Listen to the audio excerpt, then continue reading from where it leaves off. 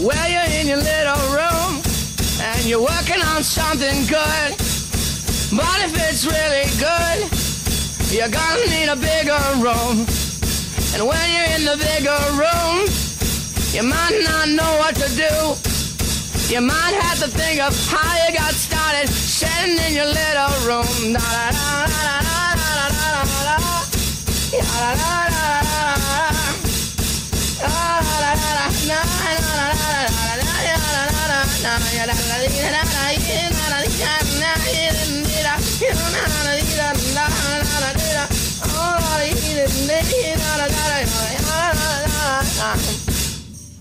It's Saturday, August 29th, 2015. It's 9 p.m. Pacific Daylight Time here in Portland, Oregon. I'm Jack Miller. And I'm Shannon Emerson. And this is White Tiger Radio Live. Thank you for listening in. So this is our Niagara of Truth show. And Shannon, it was your concept to do this show. So I'm dying to know, really, even more than usual, what's on your mind tonight? Well, you know, I can't remember the conversation about this show. And can you just tell us what the show is tonight? Let's start there. You want to start here? Yeah. Tonight's show is True Things. The concept was there's a Niagara of Truth coming. Waterfall, giant torrent, however you want to refer to a large amount of water, metaphorically representing truth, splashing down on your head. What we did was we asked listeners to send us something true in 90 seconds or less, and that's what you're going to hear tonight, along with some songs that we've picked, and of course, things that Shannon and me, grammar, true grammar. That was a bummer. Yeah, bummer. That's the show. Niagara of Truth. Okay. Now I'm remembering. Now you're what the show's about. Now that I've jogged your memory. Yeah. And I do remember, we decided to do that. I kind of was afraid that was what the show was about tonight because I hate to just tear it all down before it even gets started. I don't want to do that. I don't think you hate it that much. I do. You're a terror downer. I don't want to do it, but I have to. It does seem to compelled happen to from time to time. So the trouble is, well, you know, as I always say, the only truth is that there is no truth. That's right. Blah, blah, blah. You say that all the time. And then, you and Socrates. And then we have dinner, you know? That's what we say every night before we have dinner. Instead of grace, like other families, we just say that the only thing I know is that I know nothing. So I hate to, before we even get started, because we had a lot of listeners contribute and we have a lot of good stuff. True things. Well, I hope it doesn't take away from the show, but I want to acknowledge that there is no truth. And you will not be tyrannized by it. Exactly. The concept, because not by it, because you can't be tyrannized by something that doesn't exist, but you won't be tyrannized by the concept of truth since it doesn't exist. So I'm going to do something super pretentious right now.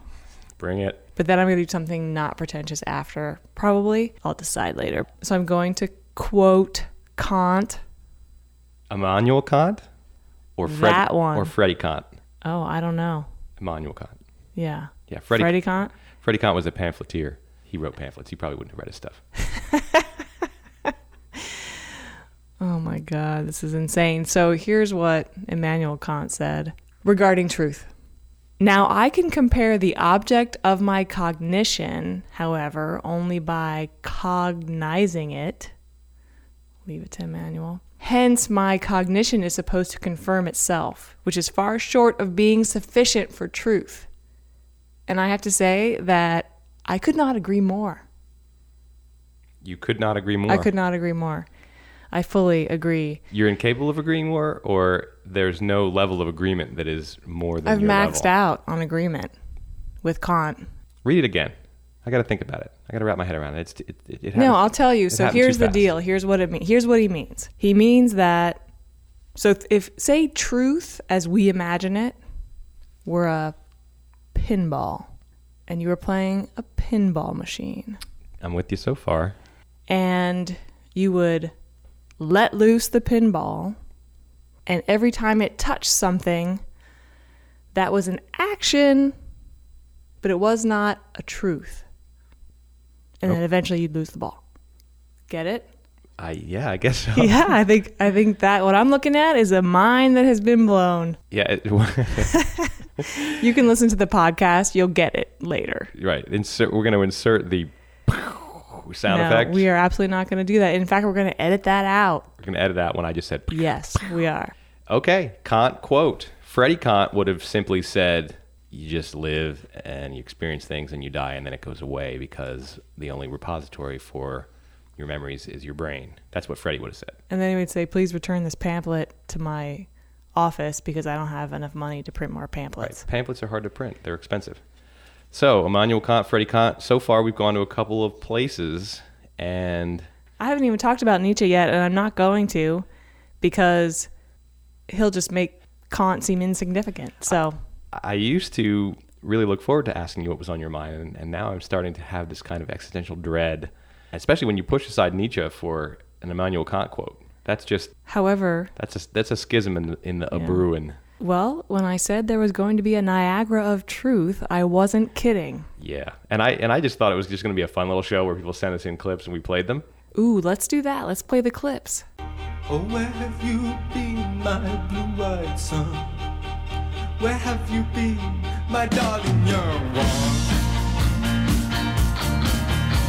I've stumbled on the side of 12 misty mountains, walked down my crawled on 6 crooked highways, stepped in the middle of 7 sad forests, been out in front of a dozen dead oceans. I've been 10,000 miles in the mother graveyard. It's a hard, and it's a hard, and it's a hard, and it's a hard, and it's a hard rain. I'm gonna fall.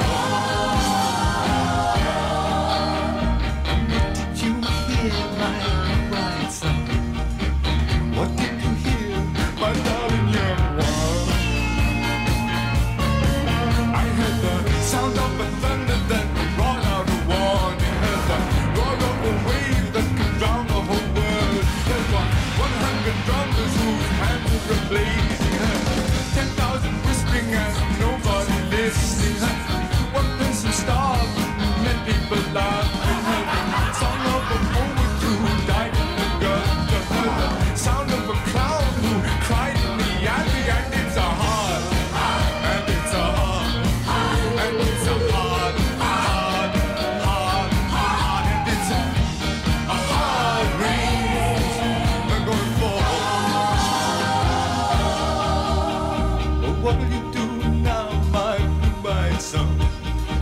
What will you do now, my darling young one? I'm going back out for the rain starts falling. Go through the depths of the deepest black forest, where the people are many and the hands are all empty. Where held in some poison or blood in the waters, where the home in the valley meets the dampened prison, where executioner's face is always well lit, and where hunger is ugly, where songs are forgotten, where black is the color and none is the number, and I count it down, think it down, speak it and breathe it and reflect it from the mountain so others can see it. Then I stand in the ocean until I stop sinking. I'll know my song well before I start singing, and it's a hard, it's a hard, and it's a and it's a hard rain. A gonna fall, and it's a hard, and it's a hard, and it's so hard, and it's a hard rains are gonna fall.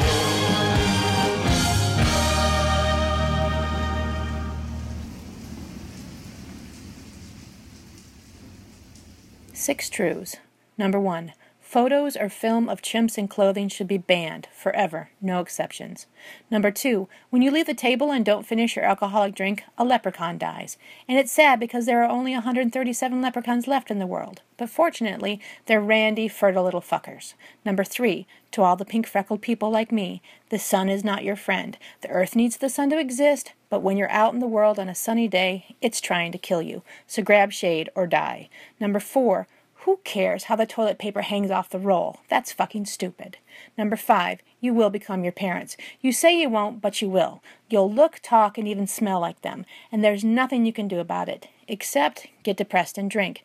Then, if your parents were like mine, I'm proving my point.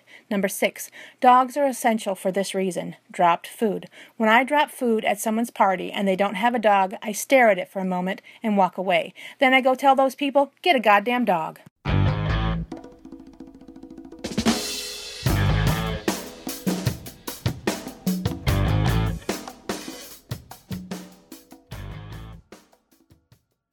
I think if we're honest, we would admit that a lot of the art forms we grew up with are dead.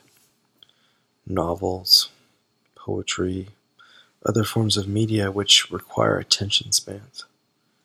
I think that, in fact, we should sort of embrace the fact that we have permanently affected attention spans as influenced by technology, and maybe discover new forms or means of creativity. In particular, think about electronic music and the computer as a musical instrument itself. And I think it's wonderful that you can create the instruments by using the computer to create sounds, let alone before you play your first rhythm. But I think for romantic reasons and maybe nostalgic reasons, it's hard for us to give up on what we fondly recall from our childhood as stories that influenced us or just that stuck in our memories. Good morning. Time to get up and go to work.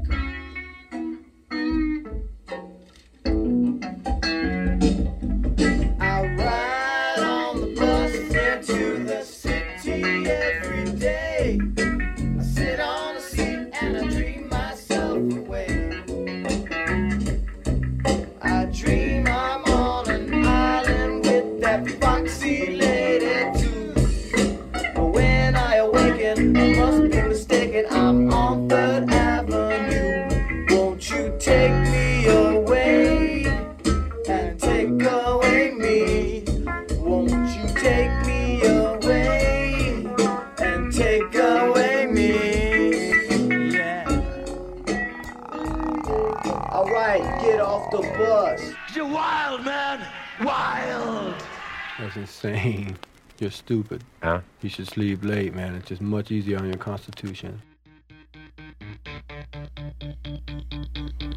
Alright, this is what I think about people, and this is where it's gonna get really weird.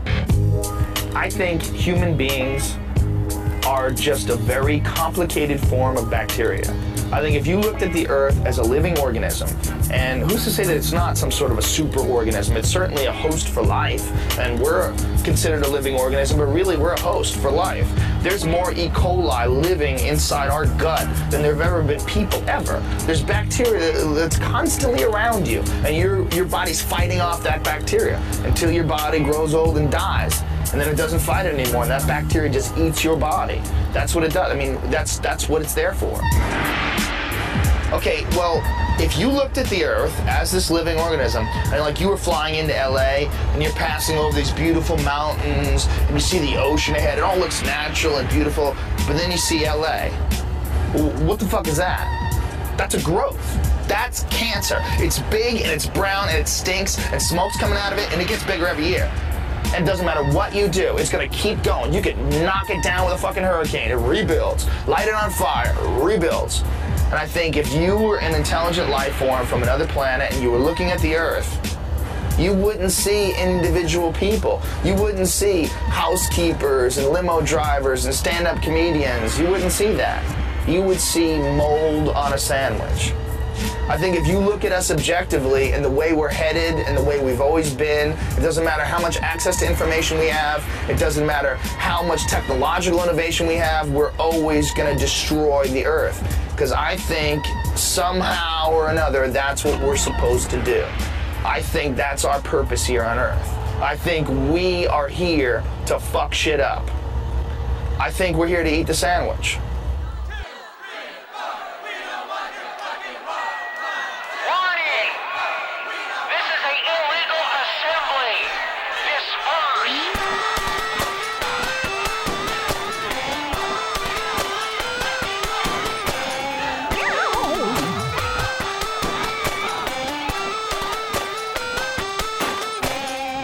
Tin soldiers and Nixon's coming.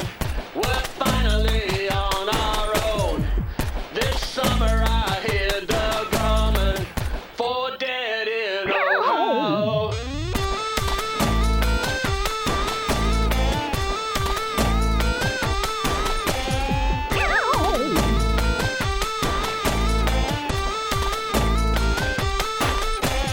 Factory workers dodging Vietnam learn to read and write and spell. Redneck bigots down in the capital. Send those hippies straight to hell. Gotta get down to it. Soldiers are cutting us down. Should've been done long ago.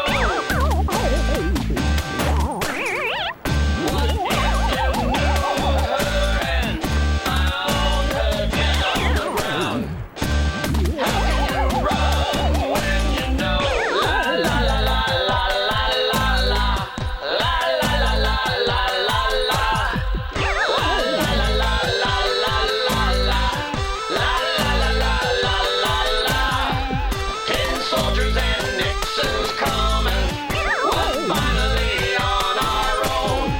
This summer I hear the drumming for dead in Ohio. Jeffrey. Hey, Allison. William. Sandra. La la la la la la la. La la la la la la la. La la la la la la la la. La la la la la la la. For dead in Ohio. For dead in Ohio. For dead in Ohio. For dead in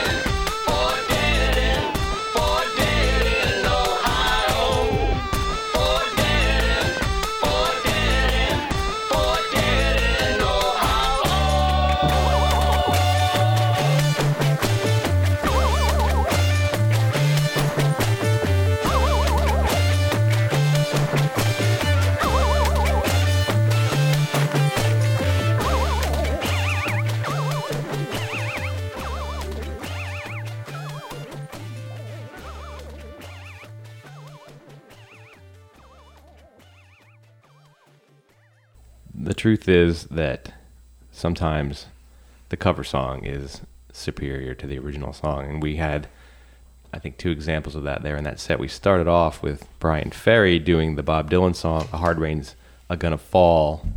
And while I do love Bob Dylan an awful lot, that original song is 7 minutes. It's kind of tedious. It's extremely well written, but Brian Ferry took it and made it into a fantastic song. And that was Devo doing Ohio by Crosby, Stills, Nash and Young. And the original version, very familiar, but kind of bland and saccharine, I would say. Devo really making that song about a tragic, true event, the Kent State shootings. We also had Tracy Bonacorso doing 6 Truths in Under a Minute, Truth by Troy Etelane, Mark on the Bus by the Beastie Boys, and Joe Rogan doing something that I call Eat the Sandwich. Doesn't really have a name, I just gave it that name.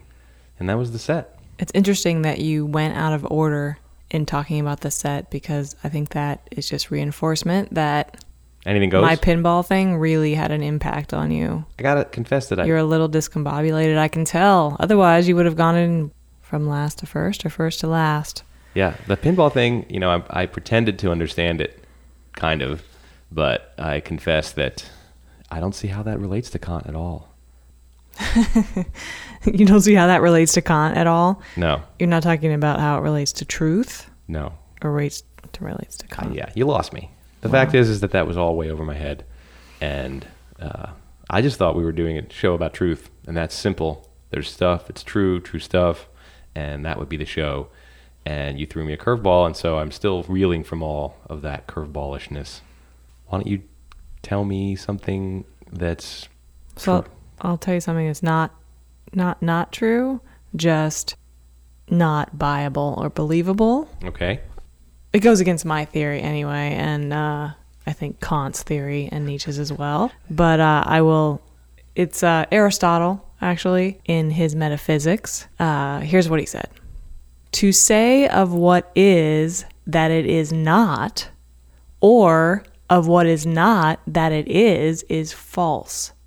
While to say of what is that it is, and of what is not that it is not, is true. That Aristotle could say something completely correct that is completely empty at the same time. That's brilliant. I mean, he got to it first. He got to it first. No one else had been writing philosophy, so he said all the things that were obviously true that are totally empty before anyone else had a chance to say them. That's true. That's the point, is that it's not true, and he's proving the point that there is no truth, because it doesn't even make sense. No, it makes perfect sense. I don't care who you are.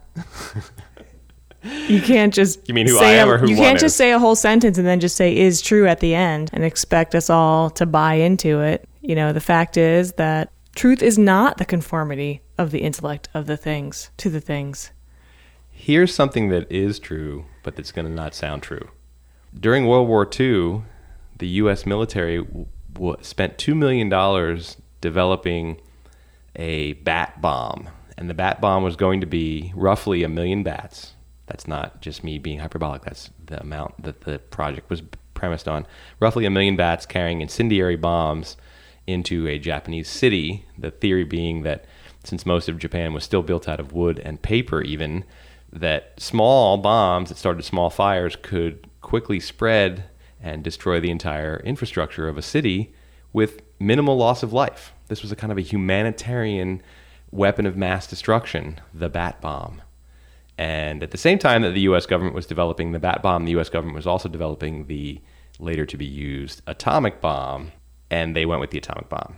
They didn't go with the bat bomb. Right, but is that true, or is that just an action like the pinball hitting things? Now I have to analyze everything like that. I have to think everything through that particular pinball metaphor, lens, whatever it is. That's how it has to be.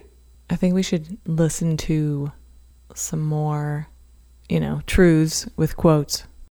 Hey, this is Nigel from Guitar Zen, and I wanted to say me truth. I remember Hurricane Katrina. It's been 10 years, but I remember it like it was yesterday. I was not actually in New Orleans at the time. I was in Brussels, and I remember seeing it on the telly, probably CNN, maybe BBC, and it was horrifying. What was going on, what was not going on. And I just want to say my truth is that let's remember the truth of that time back then 10 years ago and not let people rewrite the history of the hurricane of the Katrina, because if people do that and we lose our truth, then we've lost our memory and our history as well. This is Nigel. Peace.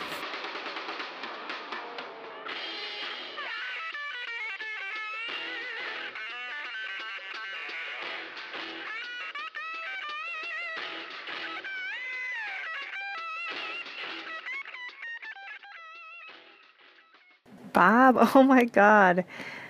There was a huge explosion at your house last night. I know you're in Hawaii on vacation right now. Everything is fine, but your outdoor grill gas line or whatever it is just blew up, and the fire department came and it was crazy, but your house didn't burn down. Everything's fine. So I just wanted you to know that, because I'm the neighbor with all the numbers.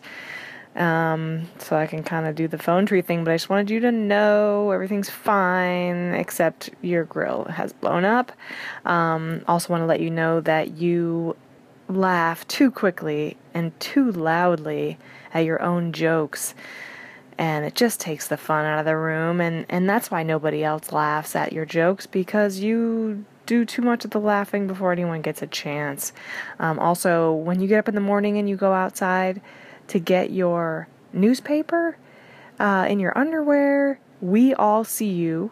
Just because you kind of look around and then run out and do it doesn't mean that we don't see you, doesn't mean that we're not there. So not a great way for us to start our day at all.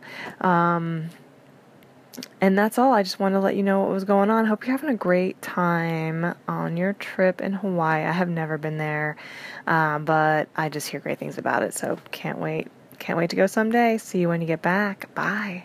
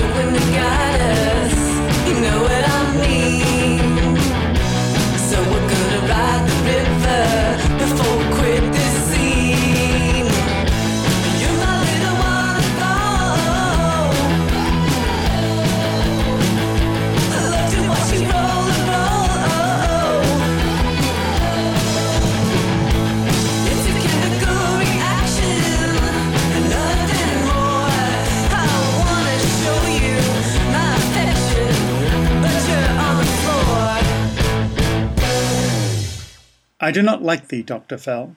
The reason why I cannot tell, but this I know, and know full well. I do not like thee, Dr. Fell.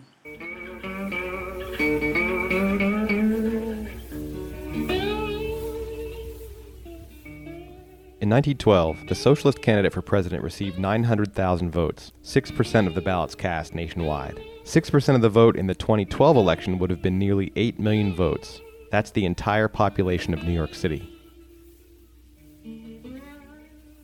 Only 8 years later, the Socialist Party was in decline, and a very different organization was on the rise.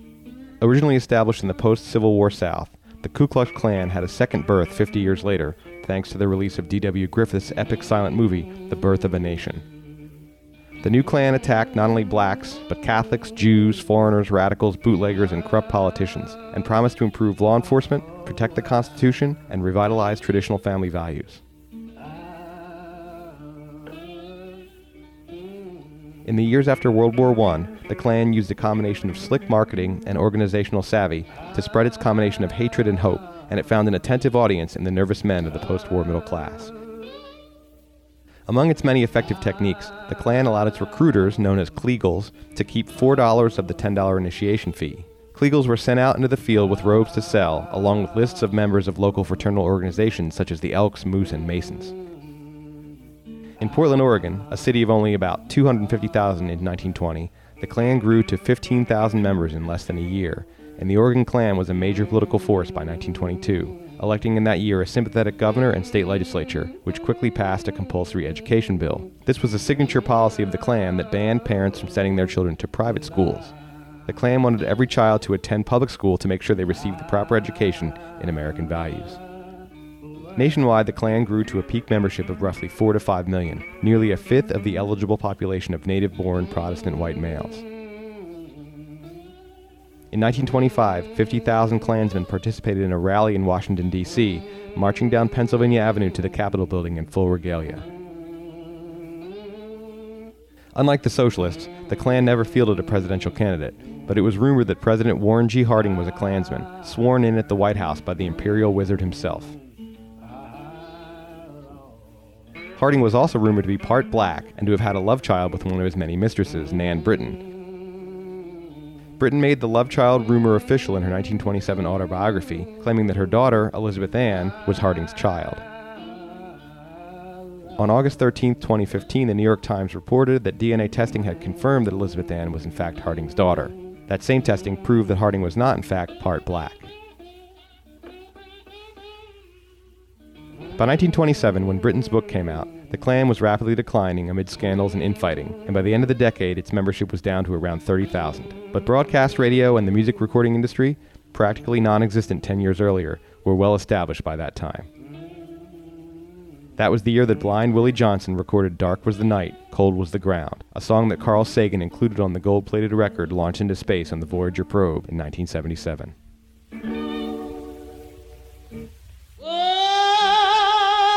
There's something on my mind. Won't somebody please, please tell me what's wrong? You just a fool, you know you're in love. What you say? You got to face it to live in this world. You take the good, and now you the bad. Sometimes you're happy, and sometimes you're sad. One more time, you know you love him, you can't understand why he treats you like he do, and he's such a good man. Listen, he's got me smiling, and I should be ashamed. Got me laughing when my heart is in pain. Oh, now I must be a fool, but I'll do anything he wants me to. Now how come? You're just a fool, you know you're in love. Tell me one more time. You got to face it, to live in this world. You take the good, and now you the bad. Sometimes you're happy, and sometimes you're sad. One more time. You know you love him, you can't understand why he treats you like he do, when he's such a good man. Now listen, without the man, I don't wanna live. You think I'm lying, but I'm telling you like it is. He's got my nose open and that's no lie, and I'm gonna keep him satisfied. Now how come? You're just a fool, you know you're in love. Tell me how come? You got to face it, to live in this world. You take the good, and now you the bad. Sometimes you're happy, and sometimes you're sad. One more time. You know you love him, you can't understand why he treats you like he do, and he's such a good man. Listen, waves of action speaks louder than words. The truest thing that I ever heard. I trust the man and all that he do, and I'll do anything he wants me to do. Now how come? You're just a fool, you know you're in love. Tell me one more time. You got to face it, to live in this world. You take the good, and now you the bad. Sometimes you're happy, and sometimes you're sad. Tell me one more time. You know you love him, you can't understand why he treats you like he do, when he's such a good man. Tell me, tell me one more time.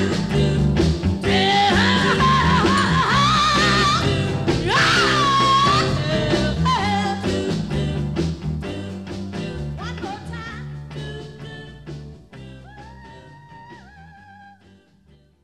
Welcome back. That was Fool in Love by Ike and Tina Turner. Yes, it was. Before that, we had the KKK and Warren Harding by Jack Miller. Now, isn't that really Warren G. Harding? Warren Gamaliel Harding, to be precise. Gamaliel, where does that come from? It's his middle name. Oh, like Where? Is it a I bet his family name? I bet Is his it? parents gave it to him, yeah. I'm so disappointed you don't know that. Before that, we had There's no I truth, so Do why Not bother? Like Thee, Dr. Fell, written by Tom Brown in 1680 and read by Mike Northcott. Before that, we had Waterfall by X Hex. Before that, we had Voicemail for Bob. And before that, we had Nigel's Truth. Nigel's Truth. There was a lot of true stuff in that set. If truth existed, which apparently, newsflash, if you're just tuning in to White Tiger Radio Live tonight, truth does not exist, says Shannon and Kant and Aristotle. No, Aristotle said the other thing. Aristotle thinks it does. Kant doesn't. Nietzsche, not so much. Aquinas, he's kind of on the Aristotle Tommy plan. A. You're not going to quote Tommy A, are you? Come on. And he says, a judgment is said to be true when it conforms to the external reality.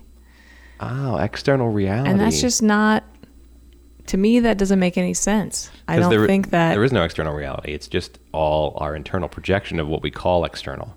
There are external actions and there are internal thoughts. They are... We can't ever bridge the gap. I think that's what Kant was really saying. That stuff happens out there and we perceive it in here, and we can never know whether the stuff that we are perceiving in here matches up with the stuff that's happening out there. Which is far short of being sufficient for truth. Definitely. I'm just going to go around and start saying that. Sufficient for truth. It's far short from being sufficient for truth. That's going to really cut the legs out from underneath a lot of people when they talk to you. They're just going to say, I think I need more ice in my car. They're going to walk away and they're going to think, that lady's crazy, and they're going to think that that is the truth. But there's no... Get it? Truth. So you can't be crazy, even if you are. It's not true that I'm crazy. The action I took was to say a crazy thing when they were talking to me. Can I talk about David Hume for just a second? You have 30 seconds to talk about Hume. So Hume said that if you're looking at a window and a baseball flies through that window and the window shatters and the baseball lands at your feet and the glass from the window lands at your feet, you are going to think that you've seen the baseball causing the window to break, but all you've really seen is two events that happened in order. Time's up. You can't. Time's up. Oh, that's all. Come on. Really? That was 30 seconds? I got it. That was fast. I didn't need you to keep going on. I got it. Okay. So you didn't even count. That didn't even matter how much time that was. I mean, you're just basically saying what I've been saying all night. Thank you. I appreciate it. None taken. Now we can add Hume to the Kant and Nietzsche cheerleading squad. It's true. So we're doing the Niagara of Truth show tonight, and the truth is going to continue to rain down upon ye.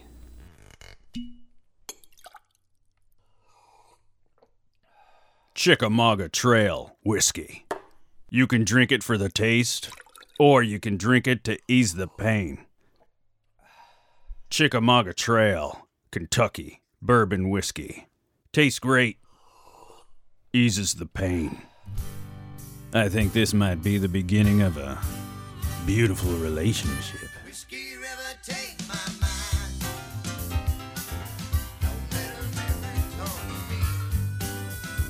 Chickamauga Trail urges you to drink responsibly.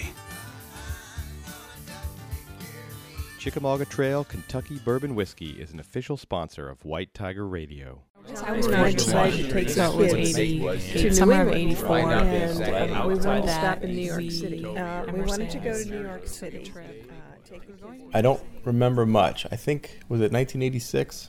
So I would have been 11 or 12, I think.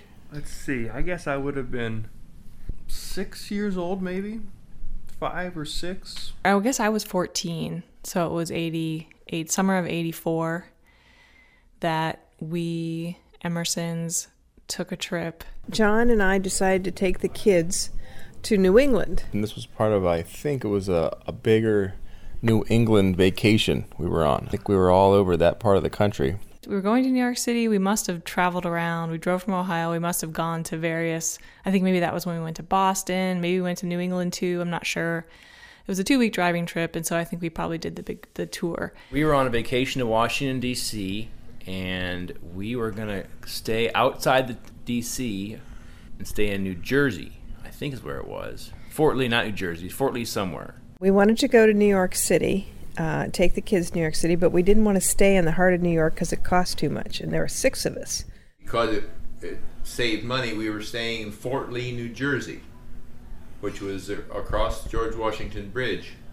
And so we stayed at a hotel in Fort Lee because it was cheaper than staying in downtown Manhattan. We were going to go to New York City, and of course, we were not going to stay in New York City because why would you do that? Why would you spend additional money? And rather than pay for prices for a hotel closer to Washington, D.C., we stayed outside at a hotel that had a pool. It's pretty standard that we would get a hotel room at a hotel that had a pool because we would often take a break in the day, go swim in the pool, or do it before dinner, and just have that be sort of an additional fun piece to the vacation, was to be able to swim and just relax. So I found, I think it was a Holiday Inn in Fort Lee, New Jersey, and we could all 6 stay in one room. We were staying in Fort Lee, New Jersey, and I believe it was a Holiday Inn. I imagine it was. It was something like that had things we needed. And I think there were two queen-size beds, and there was a rollaway, and somebody slept on the floor. And we kind of traded during the night, or each night somebody else slept on the floor. So the first morning, we were going to go in to get on the subway train. We called a taxi. First day we were there and we tried to get over the bridge. It was early in the morning and we were going to go into New York City. We called a cab to take us there. I wasn't privy to the planning. However, on day 1, we woke up at probably, 6 a.m. on vacation, and so we could get a full day in. The night before, I had gone to the hotel lobby and said, I have some Capri Sun, little boxes of Capri Sun drinks for the kids. Yeah. And I asked them if they would put them in the freezer, because then in the morning I would take them out and I would carry them in my backpack. Mm-hmm. So they would start out frozen, but by the time the kids were thirsty, they were still cold. So I picked those up in the morning. I had those in my backpack, plus other things in my backpack. We called a taxi, or we had the hotel call us a taxi, and it pulled up, and there we were out front of the hotel. There were 6 of us, and when we tried to get into the cab driver said, no, can't have this many people in a cab. Not going to work. The taxi showed up, and we all started piling in, and about, I think, half the family had gotten in when the taxi driver was like, no, too many people, I can't take as many people. So the first day we called a cab, and the cab would not take 6 people. It could only fit 4 people in it. And the cab came to the hotel to pick us up. And when he saw us, he said, no. We all 6 of us tried to get into one taxi, and the driver wouldn't allow us to. And the taxi driver basically just said, no, there are too many of you. You can't, I won't take you. So then it came up, well, we would have to take 2 taxis. So it was going to cost us twice as much. Yeah. We talked about getting 2 cabs, but that would cost twice as much money, and we didn't want to spend that much money. Dad said we weren't going to pay for 2 cabs, so that's why we had to figure out a way to walk. We weren't going to pay for 2 taxis. That'd have been too much money. Yeah. What's the point of staying in Fort Lee if you're going to pay for 2 taxis? Because then you're just spending as much as you probably would have spent to have a hotel in New York City. So no 2 taxis. We were not going to do that. So then we had to find another route to get into the city. And I think it must have, in my mind, it happened really quickly, where it was like, okay, we can't take a taxi. Let's walk to the bus. We can do that. Dad, Mom said we'd walk. Let's walk. For some reason that I don't understand, and I have to maybe listen to other people's stories or ask Mom and Dad again, we had to walk to this bus. So I think Grandpa John went to talked to the cab driver, and he said you could just walk across the George Washington Bridge and get to New York City, and then take the subway into the city. So what we decided to do was we decided we were going to walk from our hotel. I don't really remember anybody saying anything. So it's early. We've been rejected by the taxi. We need to get into New York City. And so the plan was we'll just walk to the bus stop. Maybe somebody told us that we could do that. I don't think so. I don't imagine anyone who knew what was going on would have recommended we walk to the bus stop. So we just started walking. And to get to the bus, we had to walk along a highway and up around an exit ramp. And there was a path there. Mostly that path, it seems, was paved by homeless people because there was trash. I suppose it was a mile or Okay. so. But the problem was there were no sidewalks that went from where we were to where we were going to go. So now there wasn't a walk that would take us through a neighborhood or on sidewalks, for instance. This was a walk that would basically take us on a trail along the highway. So to get there, we had to cross the exit ramp, and we had to walk along inside the guardrail. I have faint images of guardrail and high weeds. There was tall grass. It was summertime, so the grass was kind of dead. It was very tall grass we were walking in, walking right along the highway, right along the guardrail. And we had to sometimes get over the guardrail so we wouldn't get hit by cars. Grandpa John was in front, and I was at the rear, and we had 4 kids in between us, and we walked along the freeway right up the entrance ramp. Dad liked to get up early and get our day started, so we had to go up early during rush hour traffic. Parents and 4 young kids, probably aging from 2nd grade to 6th grade or 7th grade, something like that, had to walk along the highway to get to the bus stop. So it was quite the thing to have my mom have a backpack. And we went in the weeds. I remember it was tall weeds, but we were over on the other side of the guardrail, so we were on the other side of the cars, but they could see us. Luckily, it was rush hour, I guess, because that meant the cars were going slowly, and they had time to look at us and say, what in the hell are those people doing? There were 6 of us all in a row, country people, first time in the city, with our backpacks and our short shorts. And people were waving at us, and some people thought we were pretty silly because we looked like ducks in a row with the papa duck in front and the mama duck in the back and all the little ducklings in between. Oh, yeah. The kids were embarrassed. Well, because here we were walking along the highway like tramps, and because there was really not supposed to be anybody walking there. We were all kind of embarrassed, I think, the kids were. It's like, this isn't the cool way to do this. And the people are probably looking at us like, who are those idiots? I was so mad, and I can remember being so mad. I remember my dad, who was leading the way, actually stopping and turning around and making us all stop, and so he could take a picture of us. There's a couple pictures that we have in our photo albums of us all standing in a single line. Like Dad turned around and took the picture of us in the woods or in the weeds. And I remember at the time, I was so mad. I was like, I'm going to look away. My rebellion right now is going to be to not look in the direction of the camera. And that was so satisfying at the time. And that picture exists. I have seen it and I remembered it. And it was so satisfying to see that my actions were pointless and it made no difference to anyone except myself. But I felt it at the time. So I kind of remember the picture more than I remember hiking over the bridge. Yeah. And then we got to the bus station, and we got on a bus and took that bus to the subway, which then took us into the city. And I was so happy to have gotten to the bus because I knew that we were probably going to make it into the city, and that I only had probably 3 more trips along that highway. We went to the subway station, and we didn't know very well how to get around, and they were the nicest people that helped us out, showed us a map, we said where we wanted to go, and they told us what stop we should get off. We took the bus to the subway and the subway to the city, and finally arose onto New York City. And we had a wonderful time, and I'm trying to think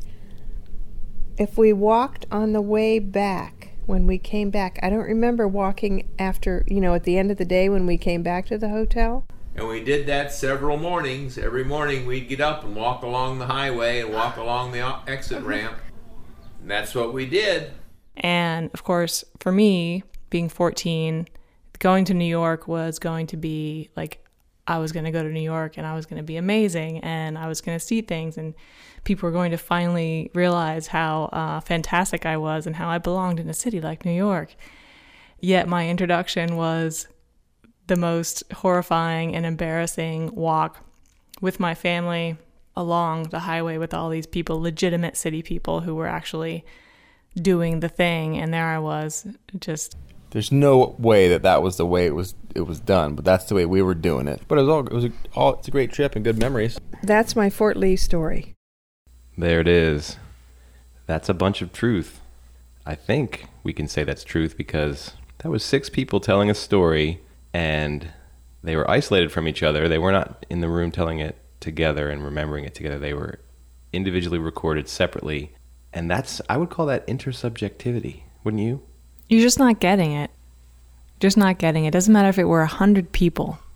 It's still not truth. But something happened, and then they all perceived it in a certain way. And there's some discrepancies, a little bit of difference in an emphasis, but they all remember. I mean, if nothing else, the taxi driver said, no, I can't take you. So that's truth, right? Intersubjectively verified truth. No, it's not. Okay, well, this is a statement that needs to be made, whether it's true or not. Oh. The Fort Lee story was recorded by Zane Emerson and edited by Jack Miller. And that piece was produced not specifically for the show tonight, but for the Zane and Dad Radio Hour, which is a new project of the White Tiger Radio podcast. It's as though White Tiger Radio became Alphabet. Like Google became Alphabet, and now Google is under the umbrella of Alphabet. We now have a White Tiger Radio umbrella, and under that umbrella we have the Zane and Dad Radio Hour, It's a mouthful. and the White Tiger Live, which is happening right now. Live on the internet, streaming, or you're listening to the podcast. Sometimes the podcast will be edited down, pre-recorded, made pretty and perfect. Sometimes the podcast will be this live radio. Messy, me and you talking to each other across the table with microphones. And we'll have probably in the future have interviews. And we might have, I don't even know what we might have a 2-minute something maybe, or a 6-minute something. I don't know. I like to think There's going to be a lot of Nietzsche, I think. I'm pretty sure. A lot of Nietzsche or some Nietzsche? There's a difference.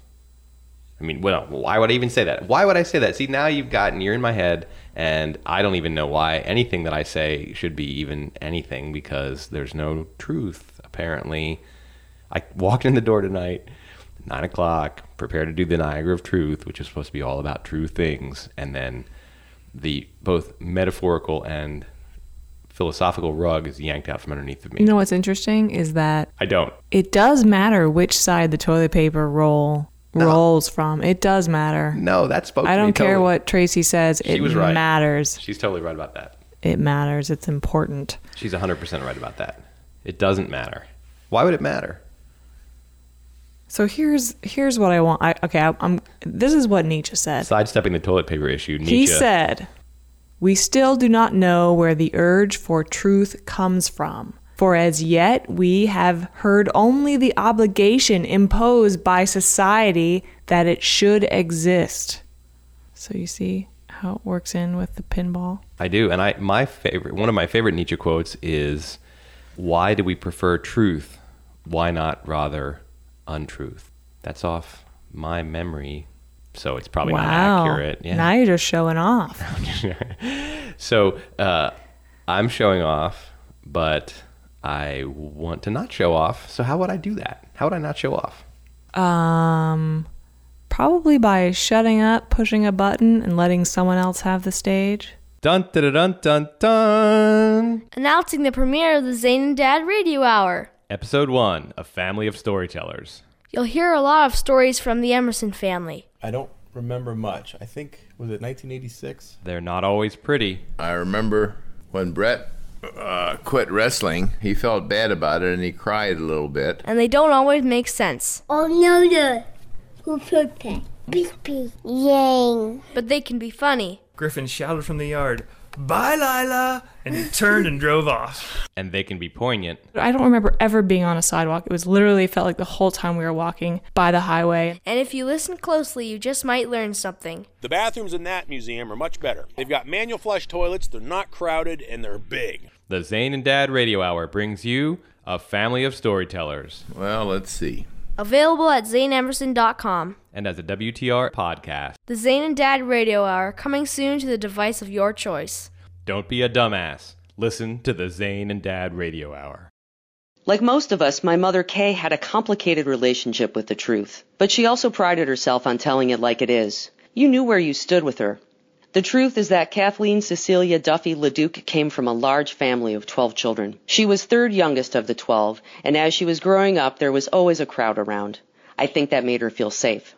Kay married a bit later than her other siblings. She was 28, my dad was 30. By that time, she was already Aunt Kay to dozens of little Duffys. Naturally, my mom and dad expected to have their own brood of dark-haired, green-eyed French-Irish kids. But after many months of trying, they decided they had to start their family another way. So in the 60s, my parents adopted 3 infants from Catholic Charities, my 2 older brothers and me. My mom and dad kept trying to have more kids, though. Kay wanted that crowd. And in 1969, my sister Carrie was born, something of a miracle baby to my parents.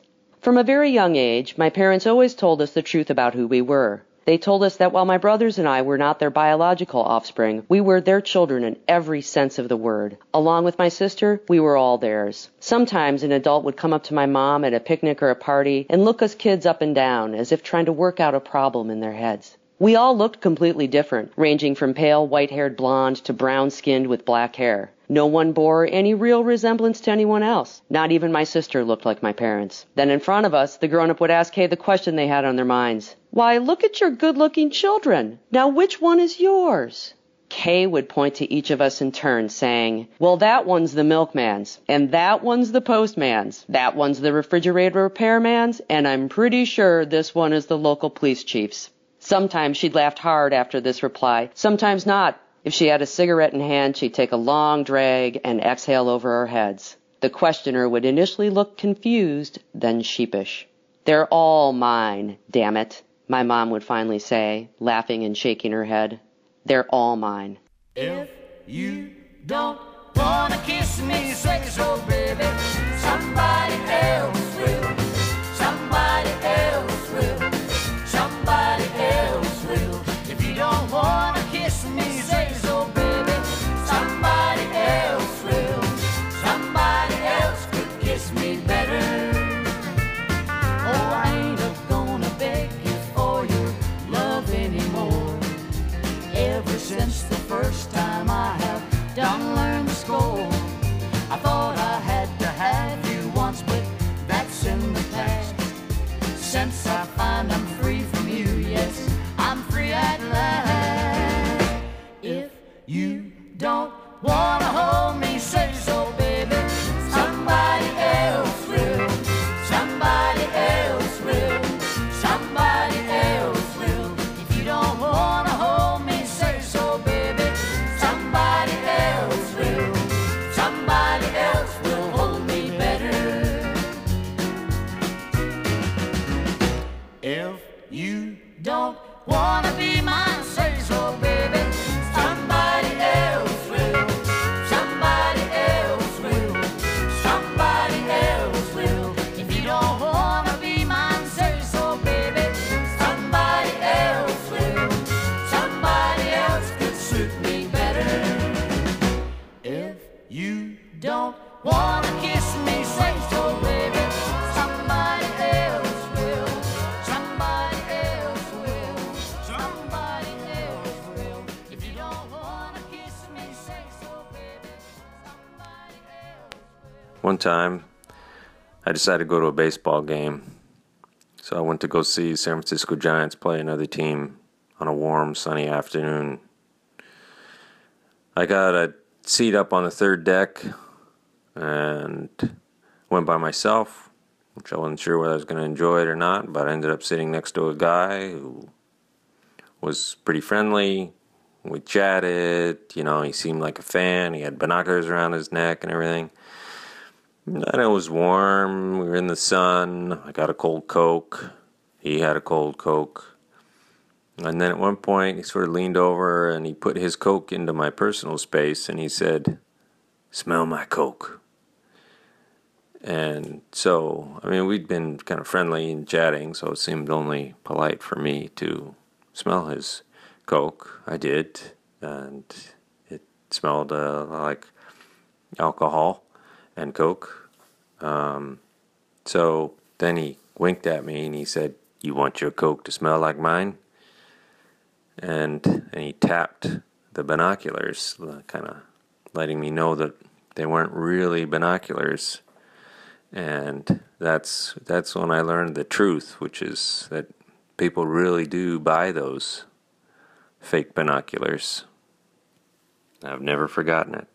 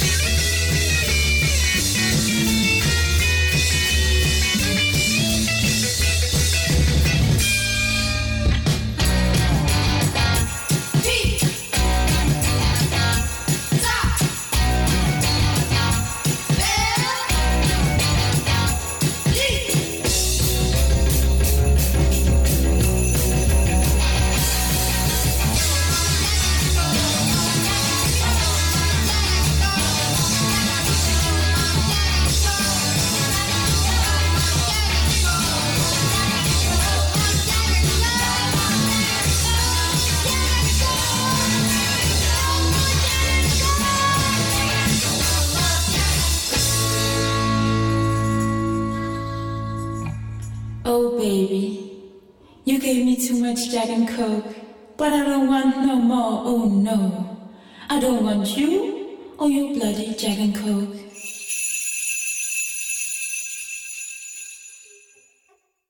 That was Jack and Coke by the Felines. Before that, we had The Truth About Coke by Eric Schneiwind. Before that, we had George Jones and Tammy Wynette singing If You Don't, Somebody Else Will. That's true. That's true. You're still on that? It's true. That there's truth? I've taken a stand and I'm standing by my stand. Before that, we had Kay's Truth by Sandra LeDuc. Aha. And at the top of that set, we had the Zane and Dad Radio Hour preview or promo. Teaser. Or teaser. So again, White Tiger Radio. Umbrella. Is the umbrella. Good. You are paying attention. I didn't think you were. And under the umbrella, we have things such as the Zane and Dad Radio Hour. Things such as White Tiger Radio Live. Which you're listening to right now. And other stuff. I think there's going to be... not everything will have a new name. Right. There's going to be things that are highly produced, things that are improvisational, things that are whatever we want them to be. The umbrella. See, you're saying umbrella, and I like to think of White Tiger Radio Podcast as being kind of happy days, and the rest of the stuff being like Joni Loves Chachi and the Jeffersons. Didn't George Jefferson first appear in Happy Days? Maybe. I believe he did. Maybe. Yeah, or did he appear in what was the one with the guy with the chair, the cranky guy? All in the Family. Oh, All in the Family. Yeah. Jeffersons came from All in the Family. Right. So really, the Zane and Dad Radio Hour is probably more like the Jeffersons and less like Joni Loves Chachi. It's kind of hard to No, it's not like the Jeffersons. No? It's not that kind of... It's more like Warren G. Harding's umbrella. Right. Where he had, the Secretary of State, the Vice President. The Cabinet. Yeah. The Cabinet. Oh, yeah. I'm picking it up what you're laying down. Boy. That's... What a night. The night of What truths. a show. It's been a little over an hour of truths and not truths and debates about whether truth even exists. Have I read a Nietzsche quote already? I can't remember. I can't remember either. I mean, who cares? And if you didn't, then get to it. Let's hear it. 3, 2, 1, go. The falseness of a judgment is to us not necessarily an objection to a judgment. So this goes back to the pinball. Oh, yeah, of course. Everything goes back to the pinball. Indeed. And that will become clear. Well, I think that we've reached a point in time, if time even exists, which, I mean, time, forget about it. I don't even want to start talking about time. I don't think you have the clearance to talk about time on the radio. No. I can, however, talk about, I guess, pretty much whatever I want, right? That's the beauty of it. That's so far I have not had the big duct tape across the mouth. Did you have something you wanted to talk about in particular? There's so much. I mean, there's a full moon tonight. That's a true thing. We can't see it, though, because of the clouds. So is it really up there? And the divorce rate is down to roughly 40% these days. And is it a super full moon? I think it has the term like super full moon because it's something. It's like a blue super full moon no, that we can't it's see. Not blue. It's not blue? It's super. I don't know. It's super blue? It's a moon. So, right. Divorce rate. I mean, people are always like, it's all going to shit, but really, it's not. Things are getting better. Yeah. People are getting divorced less often than in the past. There's also things like there are ages in which the rational man and the intuitive man stand side by side, the one in fear of intuition, the other with scorn for abstraction. That's got to be Schopenhauer. No? That's Nietzsche. Still with the Nietzsche. He's the best. Hit me with some Schopenhauer. I don't have any Schopenhauer other than, of course, the old saw. The Schopenhauer who said, now I can't remember it. We can't control what we think, only what we do. Wasn't it Schopenhauer who said, we can't control what we think, we can only control what we do? Artie Schopenhauer, indeed. I think he was buddies with Freddie Kant. They hung out in Germany, not really a place at the time that they were there. It wasn't a country. That's a true thing too. I have so many true things that one radio show hardly seems large enough to hold it all. Luckily, we do White Tiger Radio Live once a month, and next month we're going to be doing another show, Saturday, September 26th. We'd love it if you would tune in. If you don't tune in, we'd love it if you would get the podcast. If you don't do that, we would love it if you would take a flying fuck at the moon. Full moon tonight. Wow. Yeah. Didn't expect that. So what's our next show about? Our next show. What is our next show about? Is a first for us. We're doing a tribute to somebody that is very special in our minds.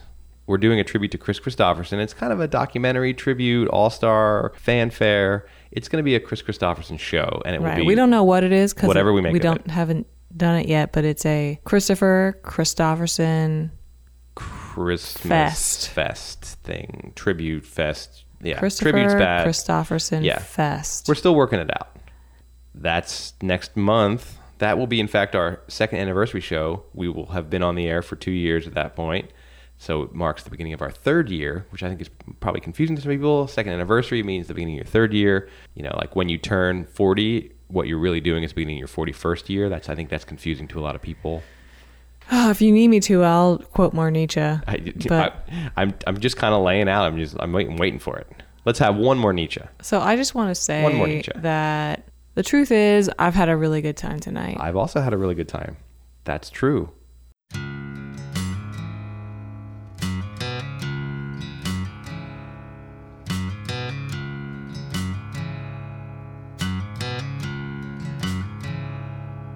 Sometimes I don't know where this dirty road is taking me. Sometimes I can't even see the reason why. I guess I'll keep gambling, lots of booze and lots of rambling. It's easier than just waiting around to die.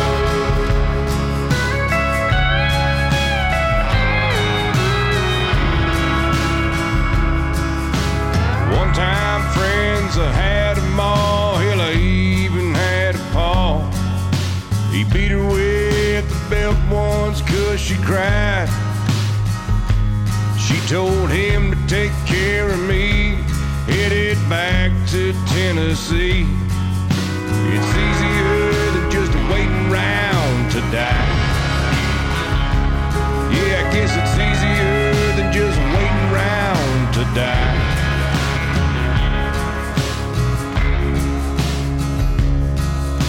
I came of age and I found a girl down in the Tuscaloosa bar. She cleaned me out and hit it on the slide. I tried to kill the pain. I bought some wine and hopped the train. It's easier than just waiting around to die. Yeah, it seemed easier than just waiting around to die.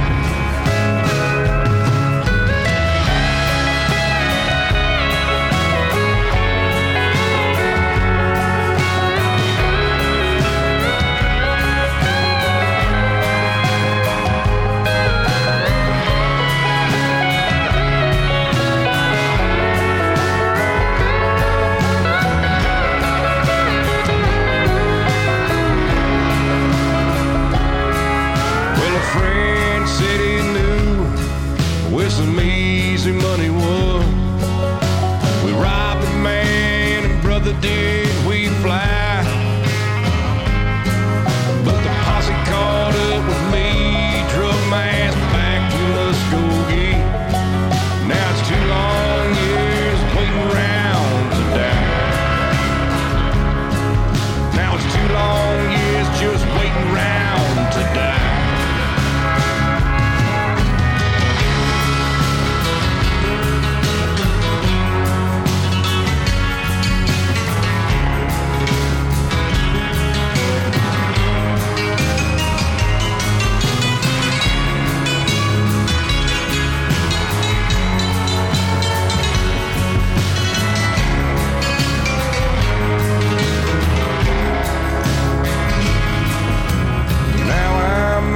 Prison, I got me a friend at last. He don't drink or steal or cheat or lie. His name's Codeine. He's about the nicest thing I ever seen. Together we're gonna wait around to die.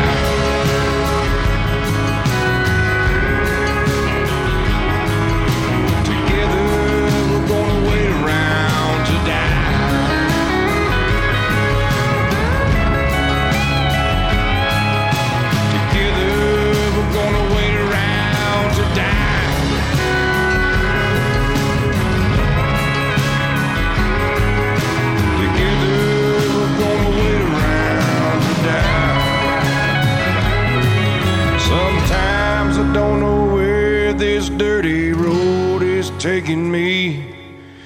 It's easier than just waiting around to die.